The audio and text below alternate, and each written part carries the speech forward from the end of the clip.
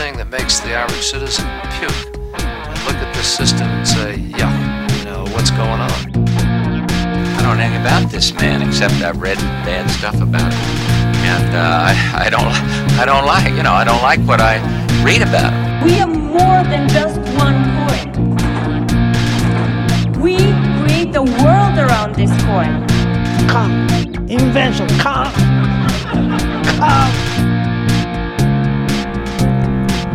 In 5, 4, 3, 2. The evil has gone. Hello, you're listening to Grubstakers, the podcast about billionaires. My name is Sean P. McCarthy, and I'm joined today by my co-hosts, Steve Jeffers, Yogi Pollywall. And so, what we wanted to talk about today is, well, the too big to fail banks. We wanted to continue to talk about this topic in the wake of the coronavirus bailouts, which we previously did an episode on. But what we specifically wanted to talk about with regards to the too big to fail banks is the fact that without anybody noticing and without really much public commentary, these private too big to fail banks have all become primarily funded with public money. Sean, are you saying that somehow the banks have duped us into thinking that their private entities are somehow being funded by our public wealth? Well, it's so weird to me because, again, this has happened with very little public commentary, but we've essentially, in the U.S., we've set up the worst of the U.S. financial system with the worst of the Soviet Union. So, these things are basically government-sponsored entities at this point. I think that's fair to say. And what I wanted to talk about with regards to the 6 largest banks in the U.S., because, people hear this term, too big to fail. They don't always know what it means. We should just go through. As of 2012, in order, the 6 largest banks in the United States are J.P. Morgan Chase, Bank of America, Citigroup, Wells Fargo, Goldman Sachs, Morgan Stanley. And, these people are run by supposedly swashbuckling capitalists, but this is really a government project at this point. And I think that should, hopefully at least, it should spark outrage. But what I want it to do with this podcast is go through and talk about all 6 of them. And, in addition, there's also banks like Deutsche Bank and Barclays and such, which could also be considered too big to fail. But I think primarily we're talking about the big 6 in the U.S. But what I wanted to do with this podcast is throughout the course of this year, kind of go through these 6 and just talk about what happened. Because these were private institutions at one point. They were, banks that would live or die on their own wits and trades, but now they just can't fail. They have a massive public backstop, and no matter what they do, they make money. The role of the U.S. government is to support their asset prices. And today, I wanted to start with Citigroup, because Citigroup, it's the 3rd largest, but it was the first to set off this trend because Citigroup is the one that repealed the Glass-Steagall law which was created in 1933 during the New Deal to separate banking functions and prevent these giant conglomerates from existing.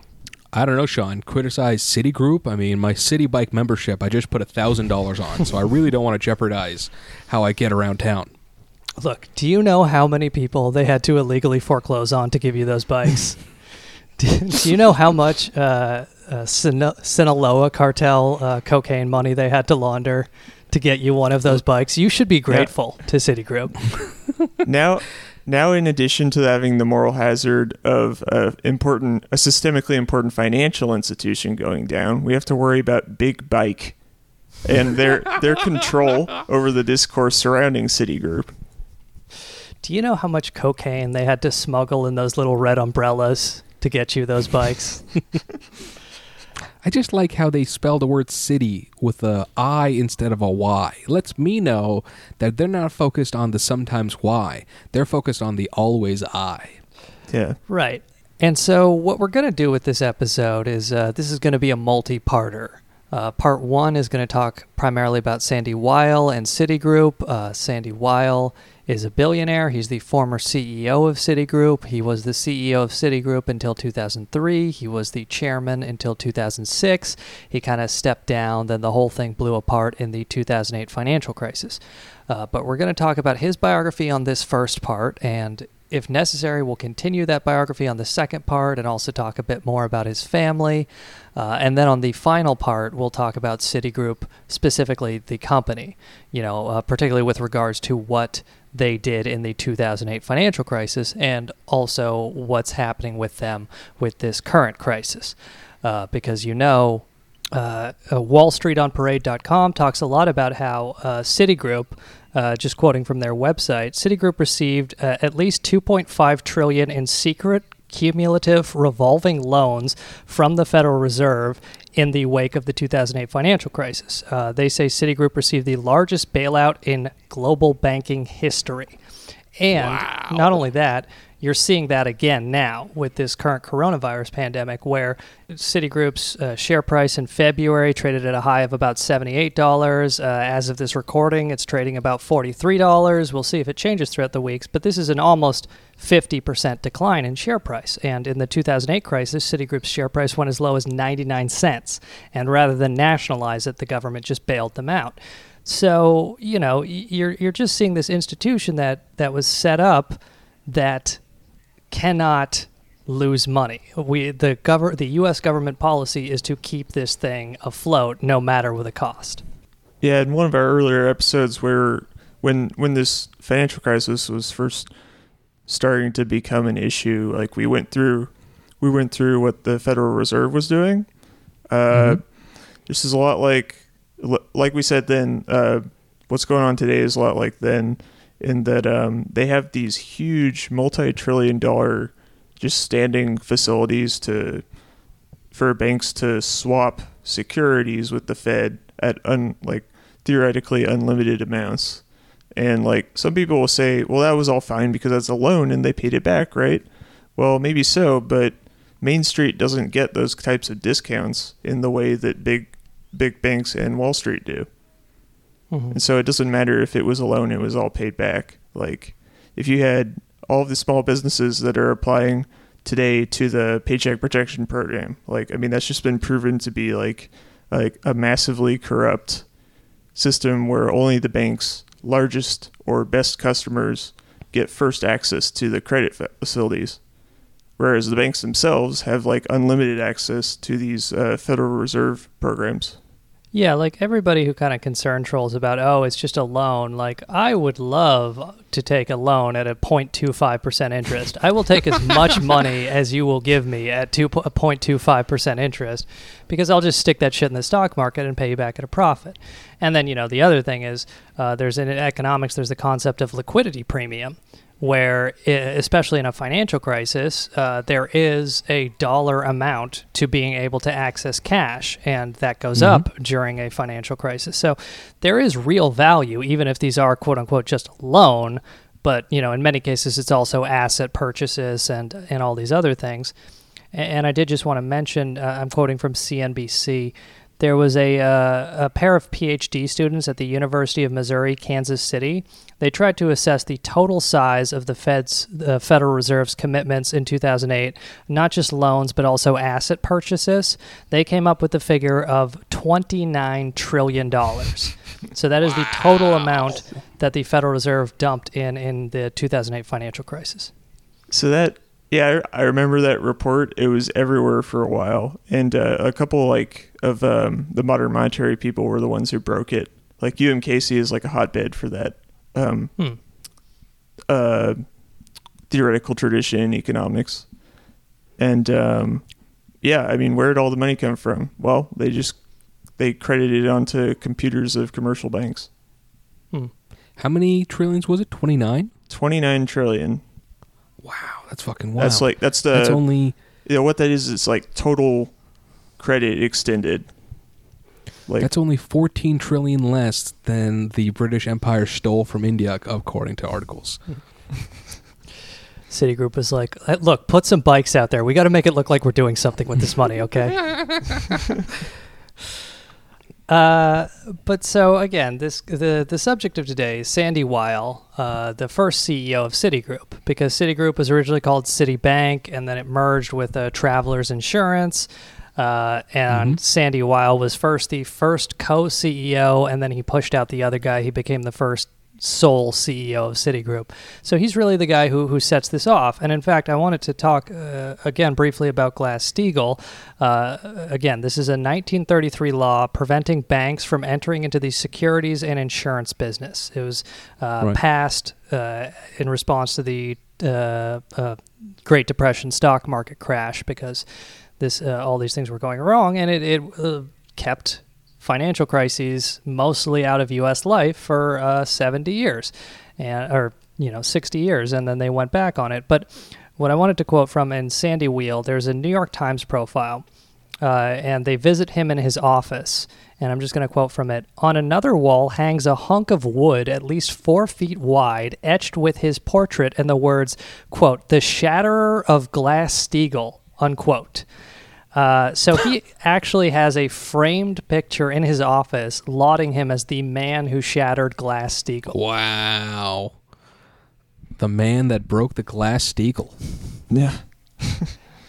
And so again, Glass-Steagall is this New Deal era legislation which separates securities and insurance businesses from banks, and also deposit-taking banks from investment banks.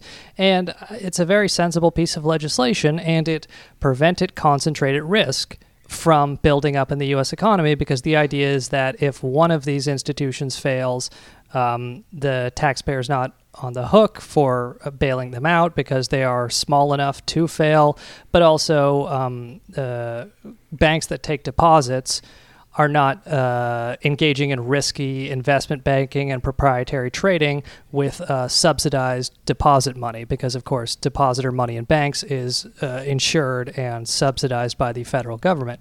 So it's a very sensible piece of legislation, and repealing it has been a disaster.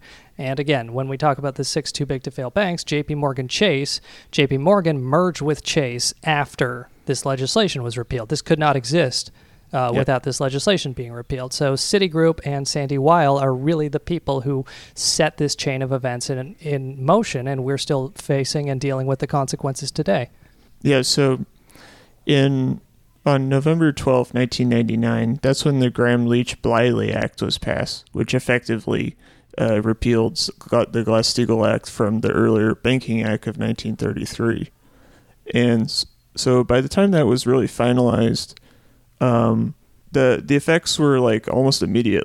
So commercial banks between roughly 2002 to 2007 ended up taking a lot of proprietary bets with money that was supposed to be there to secure their retail and commercial banking side. And they got more and more risk and went into fancy products like credit default swaps and all those things that you might be familiar with from some of our other episodes. And there's a lot of sort of systemic risk that people, looking back, they like to see, like, how could we have known? But there are other economists like Nassim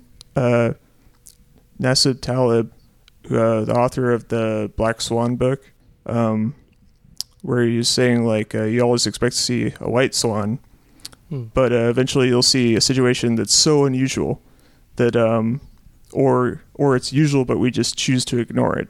And this is basically the latter case. He's also the author of many tweets with the word imbecile in it. The last thing you see before you see that block screen.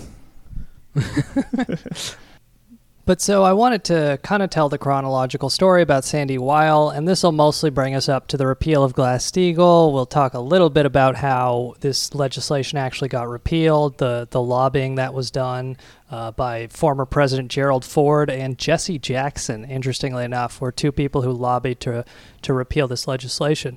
Jesse Jackson, eh? Yeah. What was his hand in this? Well, so Sandy Weil kind of used his fortune to fund a bunch of charities, and then Jesse Jackson became a friend of him through his, I believe, Harlem charity investments. And then because a lot of community groups were understandably opposed to repealing Glass-Steagall, Jesse Jackson kind of leaned on them and leaned on members of Congress to support the repeal of Glass-Steagall. It's an unfortunate mark on his legacy. we certainly talk about philanthropy a lot on the show, but I don't think we ever really get into how much of a just straight rip off the American taxpayer and just wellness in general philanthropy is, because it doesn't seem to me that any person we've covered that has several charitable organizations does more good with the wealth they have than evil. Yeah. I mean, it's like, it is really, philanthropy is such a good deal for these billionaires, where not only do they launder their reputations, but they clearly buy influence and power. Where, I mean, we've talked about it on the Bloomberg episode and some other episodes where if you're donating to these groups, you can use them to assert power. You can use them to lobby for your interests. They will be dependent on you because they need your money. So they'll basically do what you ask them to do.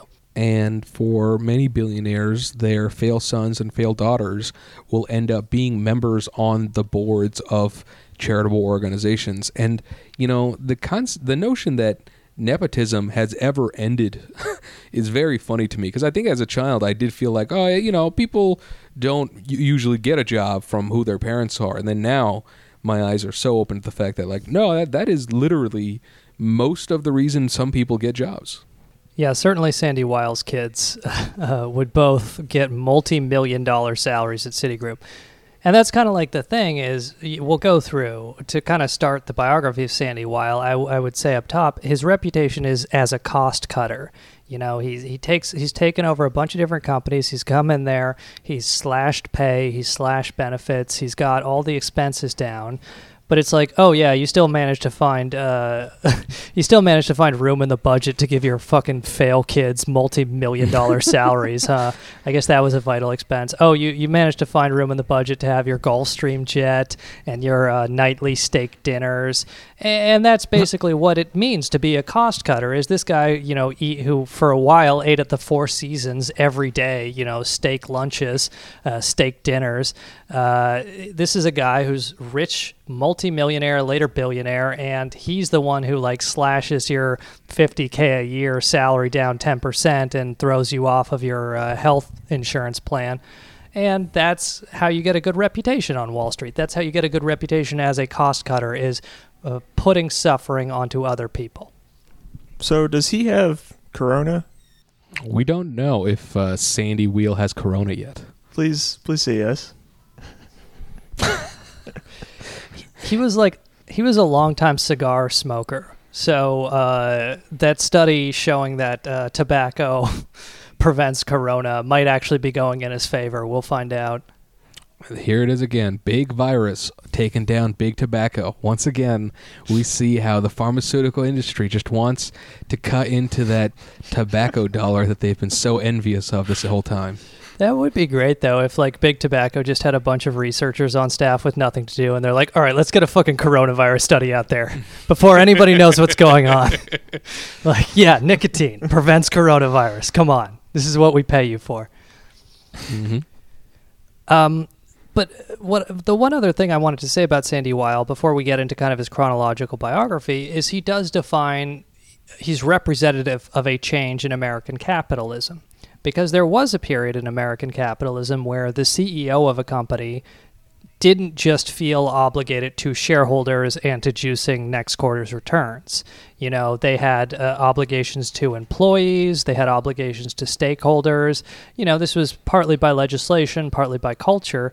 But Sandy Weil is one of the first CEOs to really pioneer the model of, I have zero obligation to anybody except for the shareholders in this company. And in fact, when he takes over, when he creates Citigroup, and he's initially co-CEO with the other CEO, John Reed, they have a lot of battles because John Reed was kind of more of an old school CEO, and he kind of was focused on keeping the company going 5 years from now as opposed to the next quarter. He focused on having the employees have, benefits and these sorts of things. And eventually Sandy Weil pushes him out, and the focus on nothing but next quarter's returns dominates and eventually takes over the entire U.S. financial system. Yeah, he is a trailblazer akin to Lewis and Clark into the new wave of a CEO that only cares about profits and not about the people that work for them. Yeah, and also he's like, He's pretty gin-soaked. Like, I would say if I were to define his reputation in one sentence, it would be gin-soaked cost-cutter. Like, so I read this book. Gin-soaked? Yeah. I read this book, Tearing Down the Walls by Monica Langley. She's a Wall Street Journal reporter. She wrote a biography about Sandy Weil. I read through it, and this will be the primary source for this episode. But if you were to just Control-F the word gin in that book, you would have hundreds of results, because this guy, like these people have such a great reputation as like such business geniuses, but his job seems to be to just go to lunch, and then the waiters already know to give him a gin martini and then to refill it as soon as it disappears. So, you know, I mean, he's just living Mad Men life. Man, what a life. Just eat fancy lunches and get to drink every day, and people treat you like you're a fucking king. So he had a steak. I mean, like, he had a steak and gin every day for like 30 years. Yeah. This guy like disproves every single medical treatment we've ever studied. He's like just giving himself coronavirus for longevity. Well, the studies on how to live a healthy lifestyle are based off of his dietary habits. They found out everything not to do by everything this guy has done. But yeah, and so to kind of start the chronological biography of Sandy Weil, though one other thing I do want to mention is when we talk about him as cost-cutting, another strategy he comes up with is to push stock options onto employees, which seems like, you know, seems like a generous thing to do. It is something he talks up, but it's also another way of cost-cutting, where a lot of we'll go through some representative examples, but basically every single company he's ever taken over, which were a lot of them throughout his career, he pushes all sorts of different cash benefits out the window. You know, he slashes your vacation days, he slashes your medical to shit, he cuts your pay, he lays off people, but then he gives you stock options. And this is his way of saying, you know, hey, now you're invested in the company, but really it's taking a more expensive benefit and giving you a lesser benefit and saying, hey, I'm doing you a favor, you know? Right. The restaurant you work at no longer has bathrooms, but we're going to give you a water bottle to pee in every now and then. Mm-hmm. I'm taking away defined benefits and giving you defined contributions. Basically, yes. Yeah. But so, to start the chronological biography, again, this is based on the book Tearing Down the Walls by Monica Langley. Sandy Weil is born in 1933. He grows up in Bensonhurst, Brooklyn. Apparently, he was short and chubby. He was an easy target for bullies, who apparently sent him often scurrying to his mother's protective skirts. Shy and reclusive. He made no close friends at school, and his only real friend growing up was his little sister Helen. You see, I think the bullies kind of overdid it there. So they need to find a sweet spot. So, I mean, usually the billionaires we cover, I think they didn't go far enough, but I don't know. Reading through some of his bio stuff, it seems pretty harsh. From a few of the articles I read on him, his name is Sanford I. Weil. And the I initial, he says, was his mother gave him the initial and intended on giving him a middle name that started with the letter I, but never got around to it and told him to create one for himself after the age of 21. And I think the I stands for indefensible.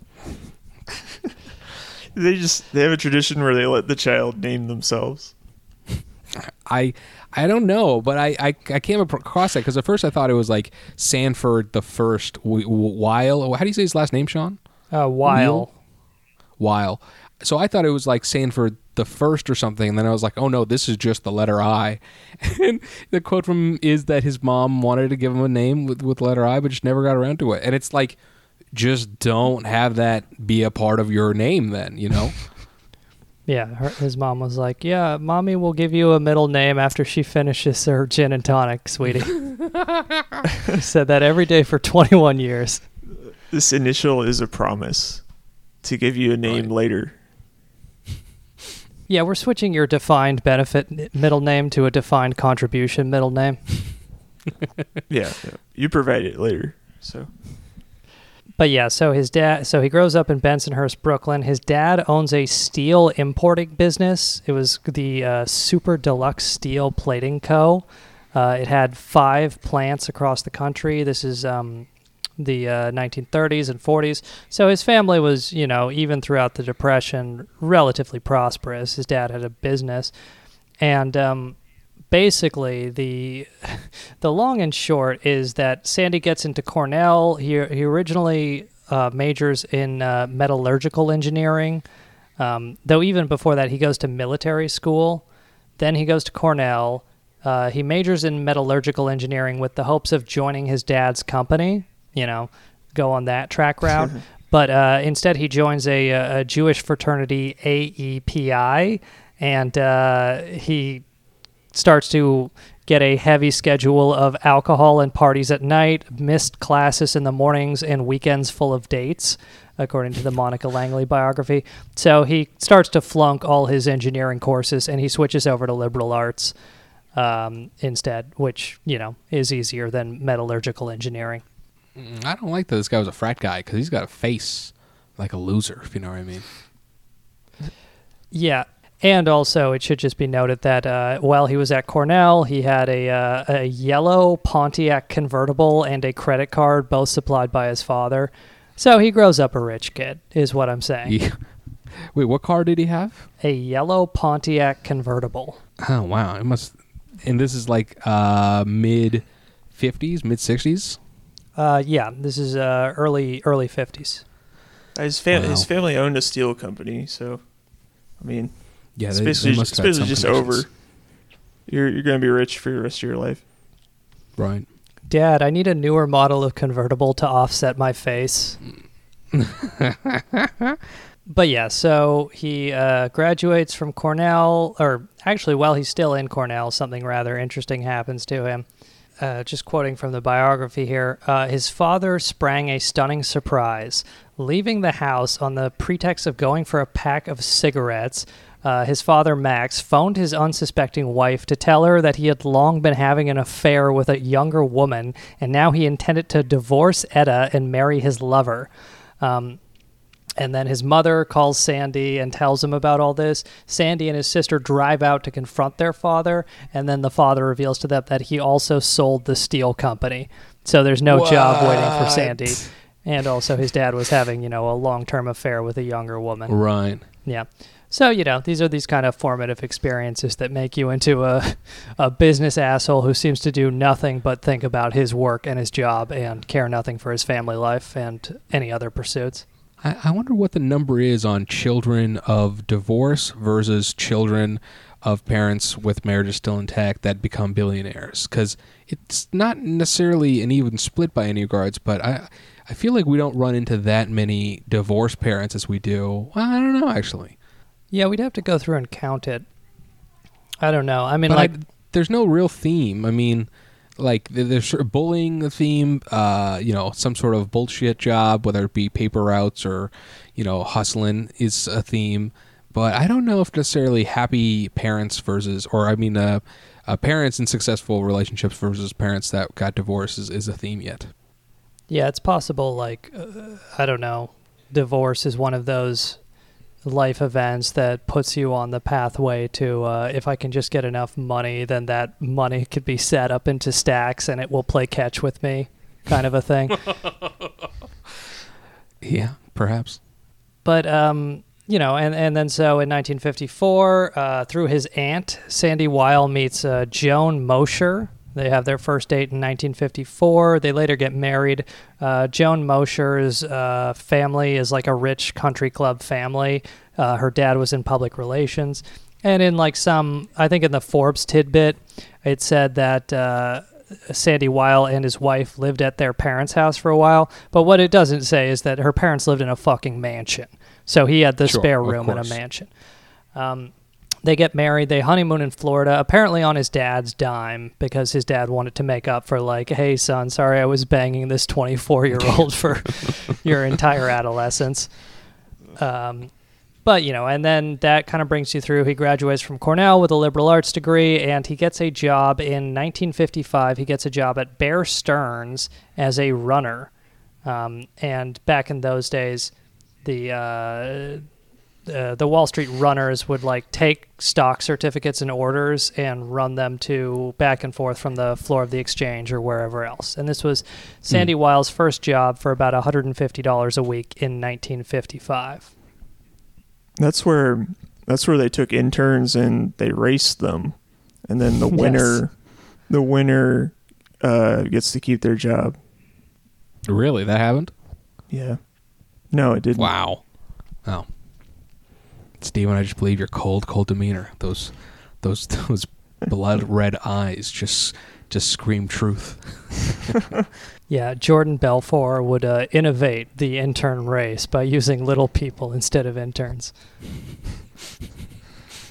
Runner. Fun fact. So, stock certificates, physical ones, are still the basis of most stock trades. Yeah. So, whatever stock people are buying on their electronic trading accounts, right. There's still one call. There's like two depository companies that basically handle all of the paper certificates for like all stocks.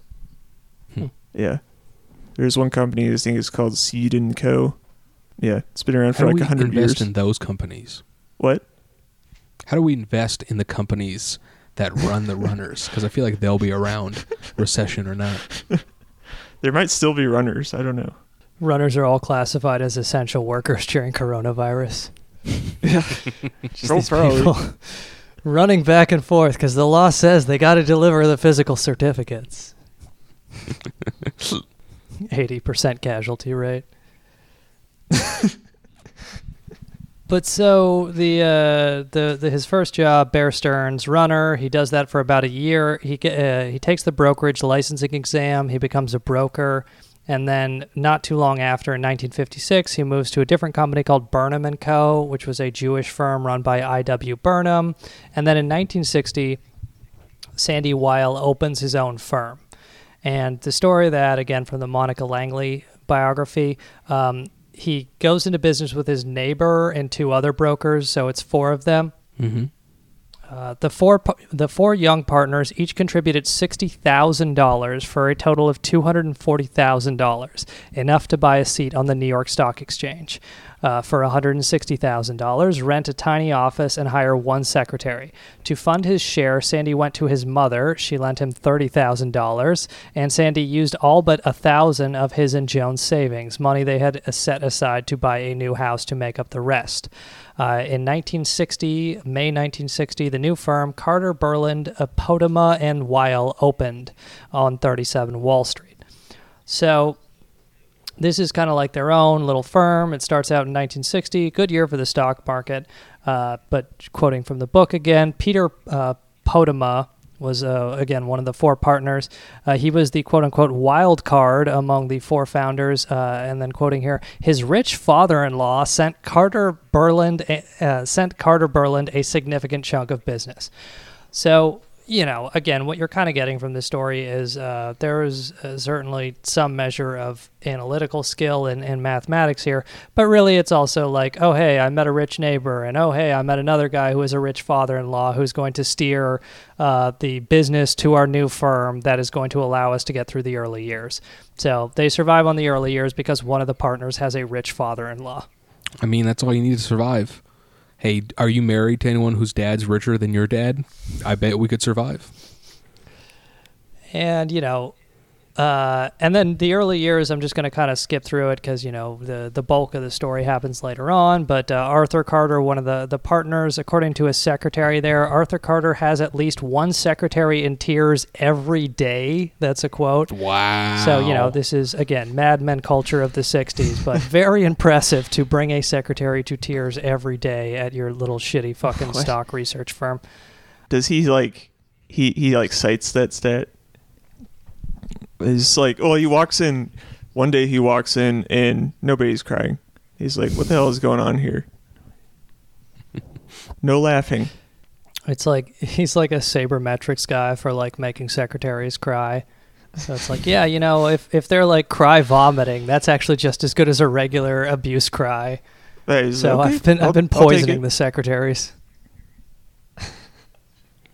One thing I found out about Joan Mosher is that their first date was April Fool's Day, 1954, and it went so well that Sanford told his friend he was going to marry her, and then she actually was the one who proposed to him. Which, I mean, not like crazy, but girl wanted it, if you know what I mean. Pretty progressive for a guy who was in a no woman allowed golf club until like 2002. But so the new firm, their first real break is in the 1960s. They do a research report about insurance companies that are sitting on cash that could be dispersed to shareholders. You know, they had like big piles of savings, and they're like, oh, if other banks were to launch takeovers of these insurance companies, they could pay out to their shareholders instead of just hoarding this cash. And so this trend actually launches a wave of mergers throughout the 60s. 8 of the 10 insurance companies they identify in their research report get taken over. There's congressional hearings, an SEC investigation, and the laws are changed to put a stop to this. But, you know, for their trouble, the firm...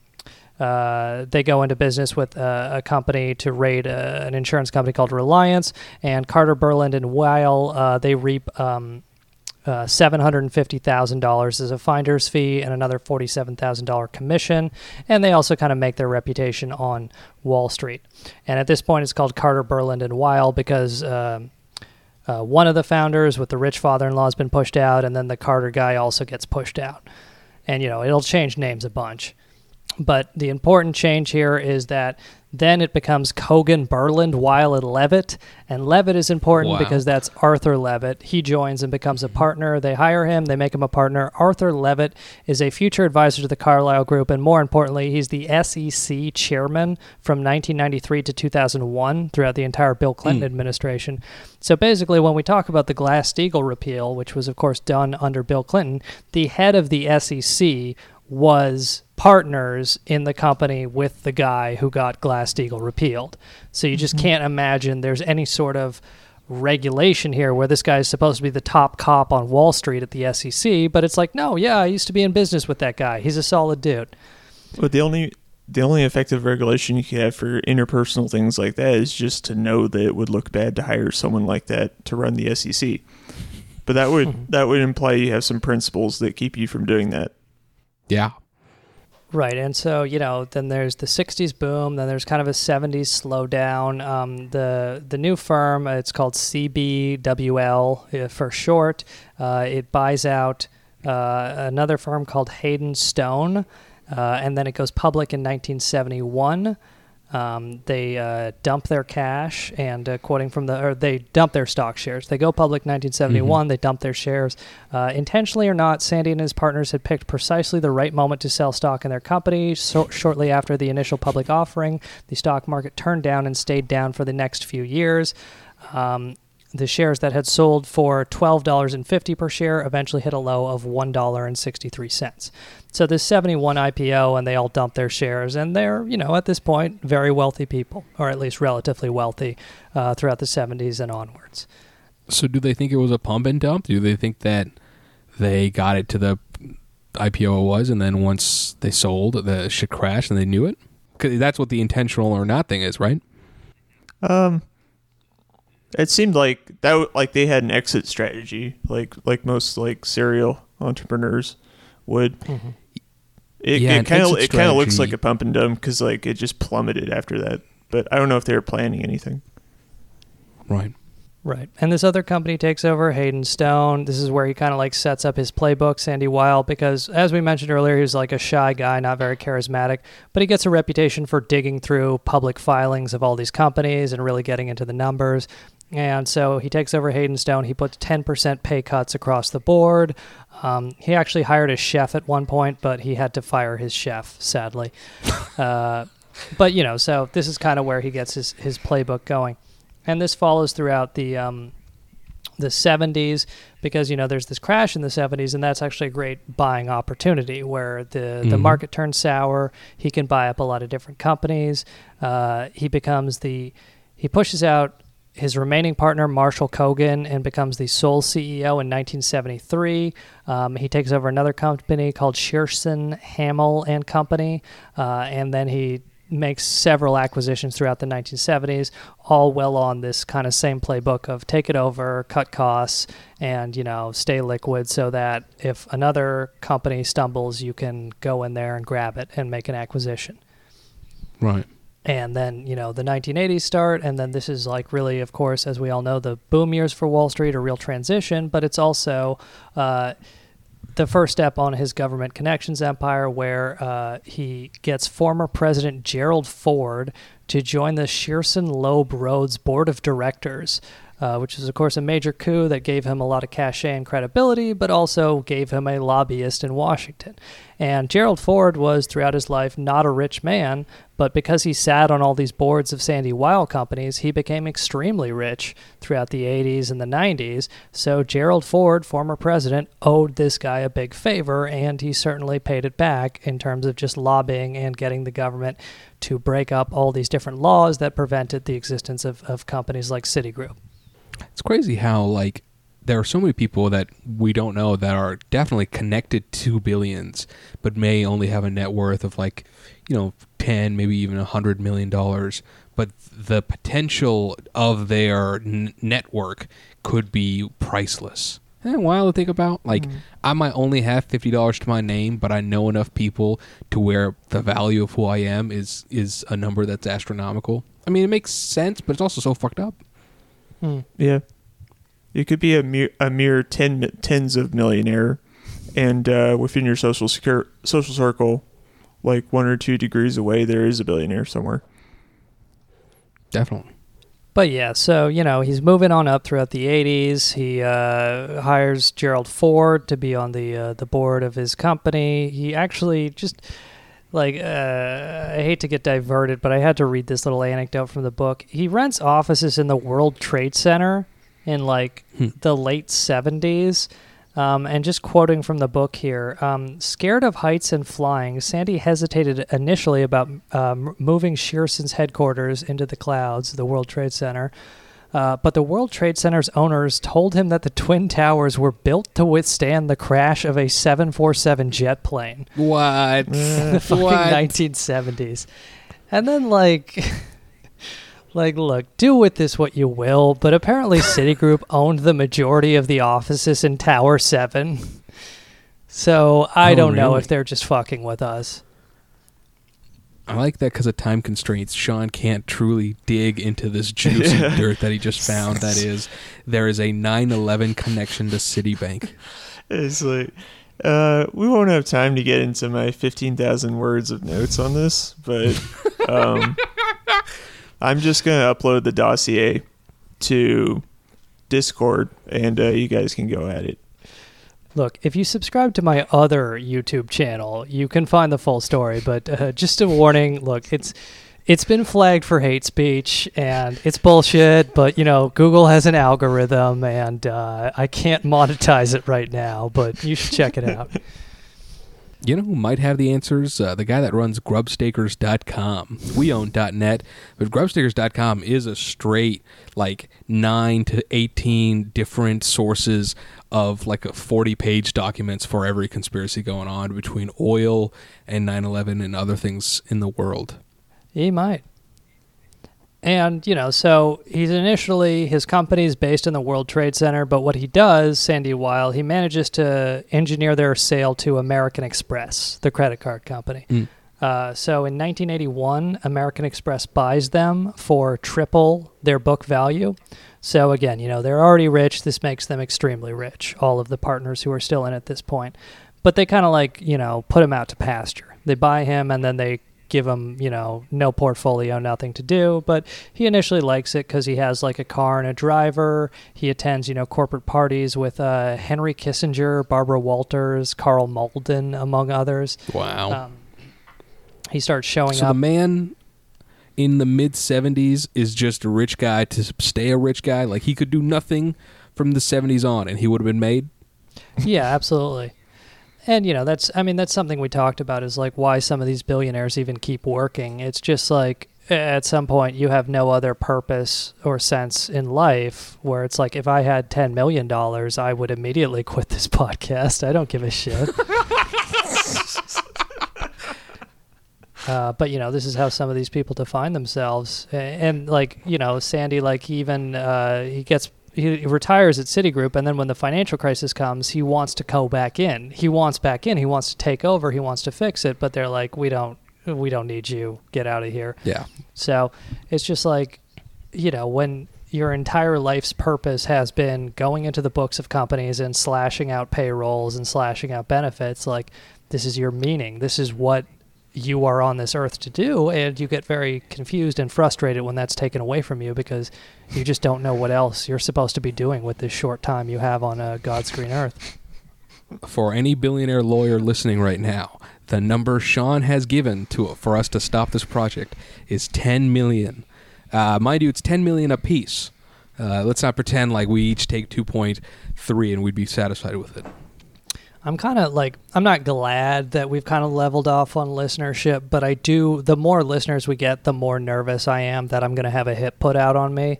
And so I do like to remind people every episode that I can be bought. There's no need to send fucking Jean-Claude Van Damme after me, you know? Like, why take the risk? Let's just get a mutually beneficial arrangement where I can retire and play PSVR for the next 60 years. Yeah, I won't say that I advocate for low subscriber reviews on iTunes, but I will say when I see them, part of me goes, good. The elite think that we're not a threat. Like, appearing to be mediocre is the only thing that will save all of us from not being murdered by the elite. This we need to get on those drops again. But so, you know, so in Amex, he's kind of famous, or at least he appears on television. He's written up in these New York Society columns, but he doesn't have anything to do. So eventually American Express pushes him out in 1985. He's extremely wealthy, but again, he has nothing to do. He's in, you know, for him, early retirement. He's worth about $50 million when he leaves American Express in 1985. But what he does is he sets up a deal with American Express where, first of all, he takes Jamie Dimon, was another employee at American Express. He's the current CEO of JP Morgan Chase. Future episode will be about him, but he's Sandy Weil's protege. Jamie Dimon is at this point in 85. He's 28 years old, and he actually follows Sandy Weil when he leaves American Express. And the deal that Sandy Weil strikes with American Express is they set him up with an office at the Four Seasons in Manhattan. And this is, you know, kind of his launching pad where he eats lunch. He eats lunch every day at the Four Seasons for like a year for a while, American Express's dime. And this is kind of his getting loaded at the Four Seasons period, where he goes to these lunches, you know, with this lunchroom at the Four Seasons is very famous. People like Henry Kissinger, I mentioned earlier, but also Larry and Bob Tisch, Barry Diller, Ron Perelman. These people are all regulars at the Four Seasons power lunches. Sandy was among the elite. I'm quoting from the Monica Langley book. The moment Sandy was seated, a waiter would place a Frosty Gibson, a martini with pickled onions rather than olives, before him. The second Gibson would arrive just as he drained the last of the first one. And this is his everyday routine while he's like waiting in exile for his business career to pick up again for like more than a year. God. So this is like his version of like, you just go to a coffee shop where they have like, they don't kick you out after 5 hours and then you apply for jobs or something. Yeah, it's sort of like his business purgatory. Like, in between companies he wants to tear down, he just goes to a restaurant and gets the same drink every day, and the staff is so afraid of him and his power that they make sure that the drinks stay frosty. Right. This is like, you know, we talk about billionaire struggle stories. This is his Napoleon in exile period. He's like trapped in the Four Seasons, forced to eat, you know, the fucking finest steaks. Kobe steaks. Every day. You know, forced to share a room with Barry Diller and all the other elites. But, so Jamie Dimon is with him at this point and initially has some regrets or doesn't really think this guy knows what he's doing because he's getting loaded every day and, passing out on the couch. And they're not really doing anything for like a year. But then in 1986, this company called Commercial Credit seeks him out. Actually, an employee at Commercial Credit seeks him out. Commercial Credit was a company that basically operated as a loan shark company throughout the 80s. They started out with just kind of unsecured personal loans. So they would give people, 19 to 23% interest rate to buy a fridge or whatever other bullshit, blue-collar workers needed. But they would also do, second mortgages. So it was always a loan sharking company, but they certainly made it a little more predatory. But the basic story is that Robert Volland was the vice president for finance at Commercial Credit. But this company, in turn, was owned by another company called Control Data Corp.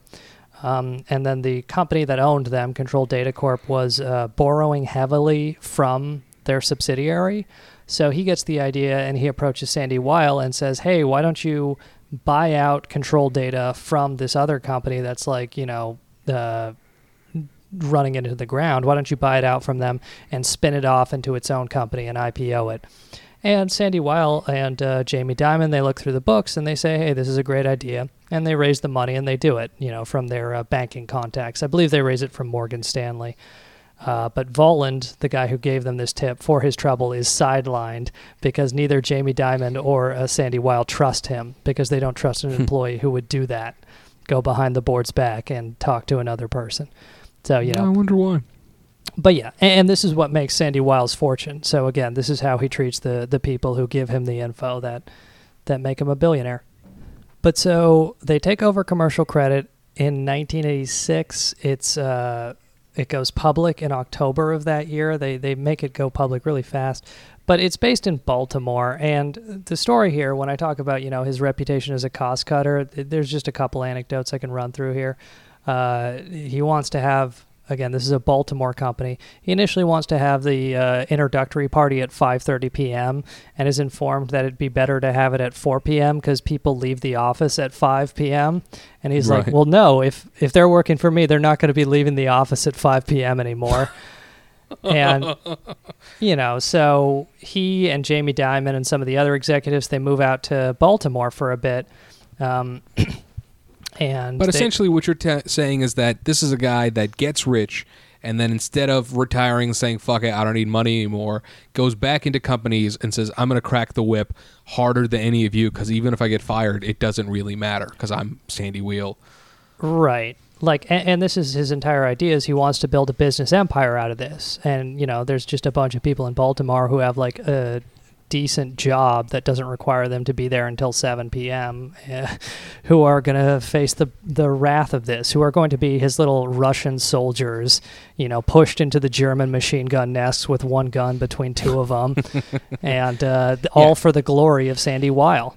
It'd be like if Grubstakers got bought out by like Marin or like Kevin Smith or something, and they were like, oh, you guys are going to do 8 episodes a week from now on, and we're like, oh, we don't want to do that, and they're like, I don't care, what are you going to do, fire me? I own you now. And it's like, I guess we have to do what the boss says.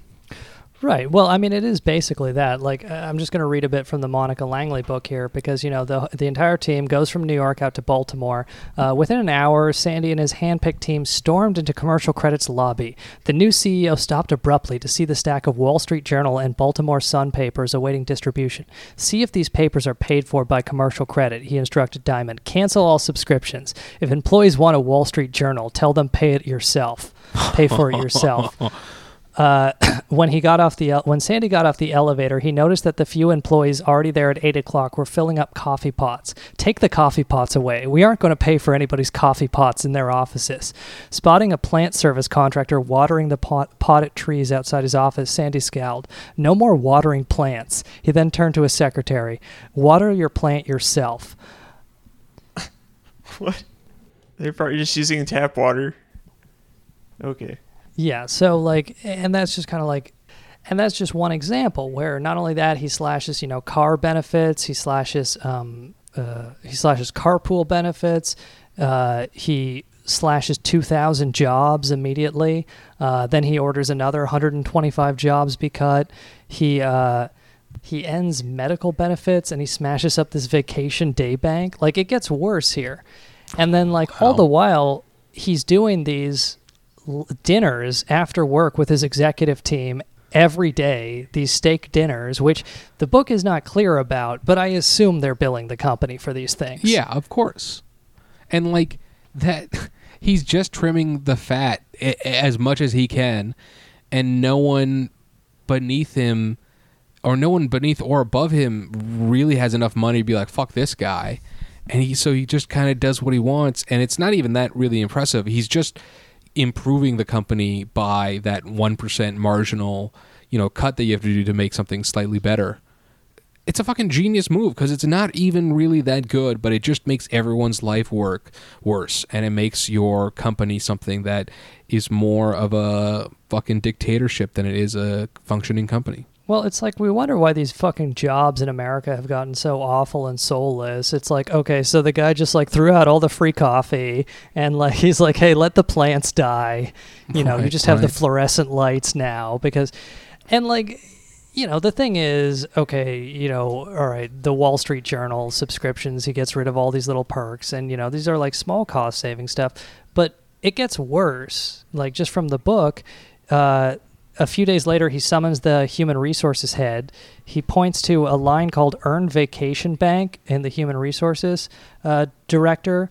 The HR director explains that many employees had been saving their vacation each year to use for early retirement. Consequently, Commercial Credit was carrying the amount on its books and had to reserve against the future costs. I want to get rid of this, Sandy said. I believe in use it or lose it. The HR head says that people earned this. They'll want money if they don't get time off. And he says, fine, we'll buy them out at 25% of the value. So he smashes up the vacation bank. So all of your vacation days are gone now for 25% of the value. Oh my God. Then he hones in on a large amount reserved for retiree medical. He asked the HR head, how much does a retiree for Commercial Credit pay in medical? Nothing. Commercial Credit pays their medical costs for life. Sandy recoiled violently. What? He snarled. We're changing that right now. Retirees will pay 100% of their own medical costs. He pointed out that many of the retirees weren't eligible for Medicare because they weren't yet 65 years old. Sandy couldn't believe his ears. Why are they retiring so early? If they make a life choice, why should the company pay for it? And, bad publicity and lawsuits do actually follow this, but he gets away with it. And of course. Again, we study these billionaires as examples of wider phenomenon. Sandy Weil is an example of a wider phenomenon in American business, American capitalism, where workers in every single industry and field have seen this shit, where they used to have unions and they used to have good benefits, and in many cases they used to have vacation banks and, defined benefit pensions, and guys like Sandy Weil came in and became geniuses because they were cost cutters who smashed that all up. And we shouldn't think of them as geniuses. No. Since all they're doing is just they tell a bunch of HR people to give me a list of all the things, all the benefits the employees have, and then he just goes through and cuts a bunch of them. And like he's not some like financial engineer or something. Right. It's like, he gets this reputation as, of course we don't think of him as a genius, but it's just like pick up the budgeting book and then draw a red line through everything that belongs to the employees, basically. Yeah, I mean, I guess if anything is even approaching genius, it's just his ability to not care about the people psychopathic behavior. Yeah, the people whose lives he ruins. So there's probably been other CEOs and senior officers before him in the company who, I mean, that's not any secret that you could do that, but they just either felt bad or thought it would hurt them politically. Mm-hmm. So divorce was the key to his success this entire time. See, this is what happened in America. His parents started getting divorced, but before they got divorced, the kids had like communal feelings and they wouldn't want to like smash up somebody's medical benefits. But, that aggression that follows divorce, it's really, I guess eventually I'm just going to become one of those like trad psychopaths who thinks the birth control pill destroyed this society. And, maybe they're right. I will say that like one of our reviews says that our analysis 100% of the time is negative towards the person we're looking at, and it's like our analysis isn't what's negative. These people are doing horribly terrible things, and we're choosing it. Maybe the world ought to not be as negative, so and then we'll stop evaluating it as such. Right. As far as billionaires. Those are my favorite reviews who are like, we're too negative on the billionaires. Like, oh, you want a not negative treatment of the billionaires? Yeah. Well, just read any newspaper. Have you turned on any cable television network? You can find the opposite case. We are the only ones doing negative treatment of these billionaires. But so, and look, the list what they did at Commercial Credit, the list goes on, but the point is, this is what he did with almost every company. This is just one very egregious example. This is his playbook. This is why, Jamie Dimon becomes his protege. A lot of people become his protege. They follow this same playbook. And I did just want to mention one other thing with regards to Commercial Credit. From the Monica Langley book, he and Jamie Dimon discovered a $50 million surplus in the company's pensions plan. Sandy's eyes lit up. He summoned the HR director. I need that $50 million, Sandy stated. He told the HR director he intended to terminate the current pension plan in order to put its cash surplus into the company's coffers. Doesn't that surplus belong to the participants? The HR head asked. I need that $50 million, and I need it now, Sandy stated urgently. Basically, the surplus had accumulated from good investments the pension plan had made. They smashed all surplus, all cushion for the pension plan to nothing, so that, if the pension plan goes south, all the employees were fucked, and eventually all the employees were moved over to a far less generous defined contribution as opposed to defined benefit pension plan. So it was just Jamie Dimon and Sandy Weil go into this company and they're like, oh, hey, they've got a $50 million barrier against losses on their pension plan. Let's smash it. Let's put it back into stock. Let's pay ourselves with their fucking retirement. And, this is the story of Commercial Credit, where he gets a reputation as a cost cutter, but they're doing nightly steak dinners at the Harbor Court Hotel for the executive team, where Sandy Weil is apparently ordering everything on the menu, and in fact, in many cases, ordering 2 of everything on the menu in order that he will always have the most opulent of the entire executive team. He has the most opulent meal in front of him. So it's like cost cut for thee, but not for me. What a fucking piece of shit. Hey, sorry, everyone at work can't have coffee because I want fucking lamb tomorrow. It's like, coffee today costs less than $1 per cup. This is like, this will get him like bulk for a company. It's a fucking it's not the same as having water, but it's a fucking basic need. And for Sandy to be like, sorry guys, I like my fucking fettuccine with lobster. I'm gonna be at lunch for another hour and a half. And not only is it like most likely he's charging the company for it, but this is how he does his job. His operating costs involve his ass eating caviar every fucking day. He's going over the expenses with the building management teams, and he's like, "Oh, just give him decaf. Just give him the decaf pods for the machine." Ugh. He's going through the office like, "Dump out that coffee pot. Throw those newspapers out the window. This will get me 1/1000th of the way there to a fucking filet mignon." And that like New York Times, however the company had it set up, must have either been at like a bulk cost or like a business cost or something. So like him cutting it, it's not like he was probably paying the price of a paper at inventory value, but more that like, the company's got to subscribe. It's fucking gross, man. This motherfucker's gross. He's got fucking Dijon mustard on his fucking lips as he's telling people, hey, stop using so much ink when you write up reports. It's just fucking bullshit. And in one hand, this is how a boss operates, but at the same time, the level of callousness you need to fucking make this much money through banking is fucking heartless.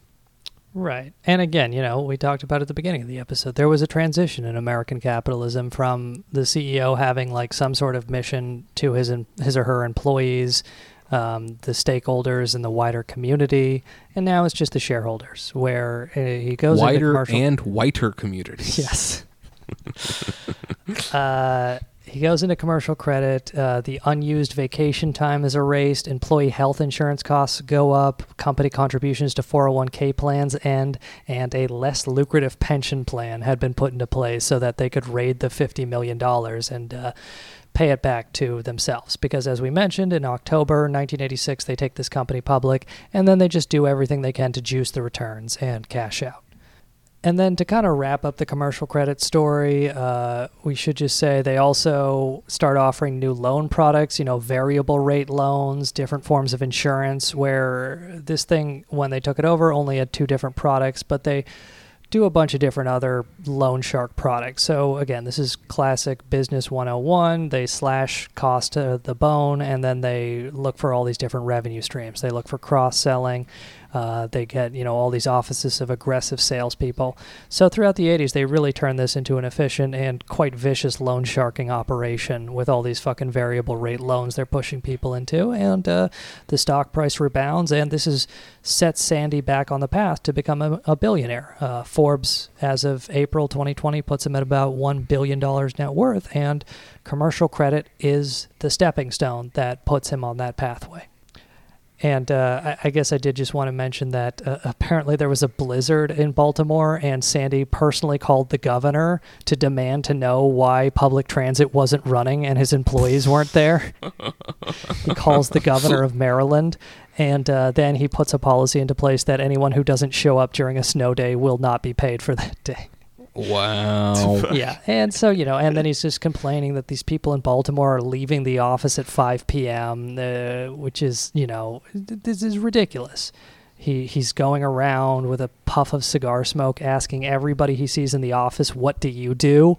He's like interrogating these employees, and of course, thousands of layoffs. Like, how does he get these employees to accept all these benefit cuts? Because he's firing all these fucking people. And this happened to the American worker all over the place in every different industry. But so that's, the nuts and bolts story of commercial credit, the first company that Sandy Weil took over, or his rebound company. He took it over, and this set him back on the track to eventually take over Travelers Insurance, eventually merge Travelers Insurance with Citibank to become Citigroup and become a billionaire and create this monster that we're still dealing with today. We're going to wrap up this part 1 here. We're going to continue part 2 on the Patreon, and if necessary, we'll have a part 3 as well. Part 2 will continue the story of Sandy Weil throughout the 1980s, all the way up to the repeal of Glass-Steagall, and the part 3 will cover kind of Citigroup as a corporate entity and what it did in the 2008 financial crisis and in the current coronavirus crisis. But thank you for listening, and stay safe. Thank you to our Patreons, and thank you to all of the reviewers who are furious that they cannot find good press for billionaires on our podcast. Furious that we would take a negative look at these people who are so mistreated by the wider American media. I'm not sorry. It is just funny that we talked throughout this episode about how Sandy Weil is lauded as a genius. Just a fucking 1 or 2 hour Google disproves that. You see the human cost of all of this. So again, it is funny to me when people come into our reviews and are like, you guys are so negative about these billionaires. It's why the fuck do they have the reputation as a genius to begin with? Something went horribly wrong. Somebody has to be negative about these people. Right. But I find myself also being, there's a flip that happens, because there have been a handful of episodes that we've done as a show that when we went into it, I felt like I don't really know why we're covering this person. And within 20 minutes of looking at information about them, you start seeing, oh, this person is purely evil. And the more altruistic a billionaire looks to be, sometimes the more fucked up they seem to be as a human being.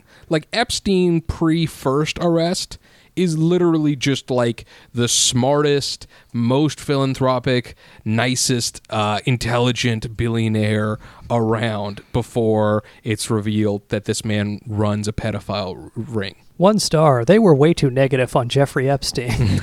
I came to that podcast for a balanced look at the life of Jeffrey Epstein, but they were criticizing him the entire time. And with that, this is from Grub Stickers. I'm Yogi Polywall. I'm Steve Jeffers. I'm Sean P. McCarthy. Check us out part 2 for the continuation of the Sandy Weil story on the Patreon, and part 3 for a further look at Citigroup, the too big to fail bank. Thanks for listening. Bye.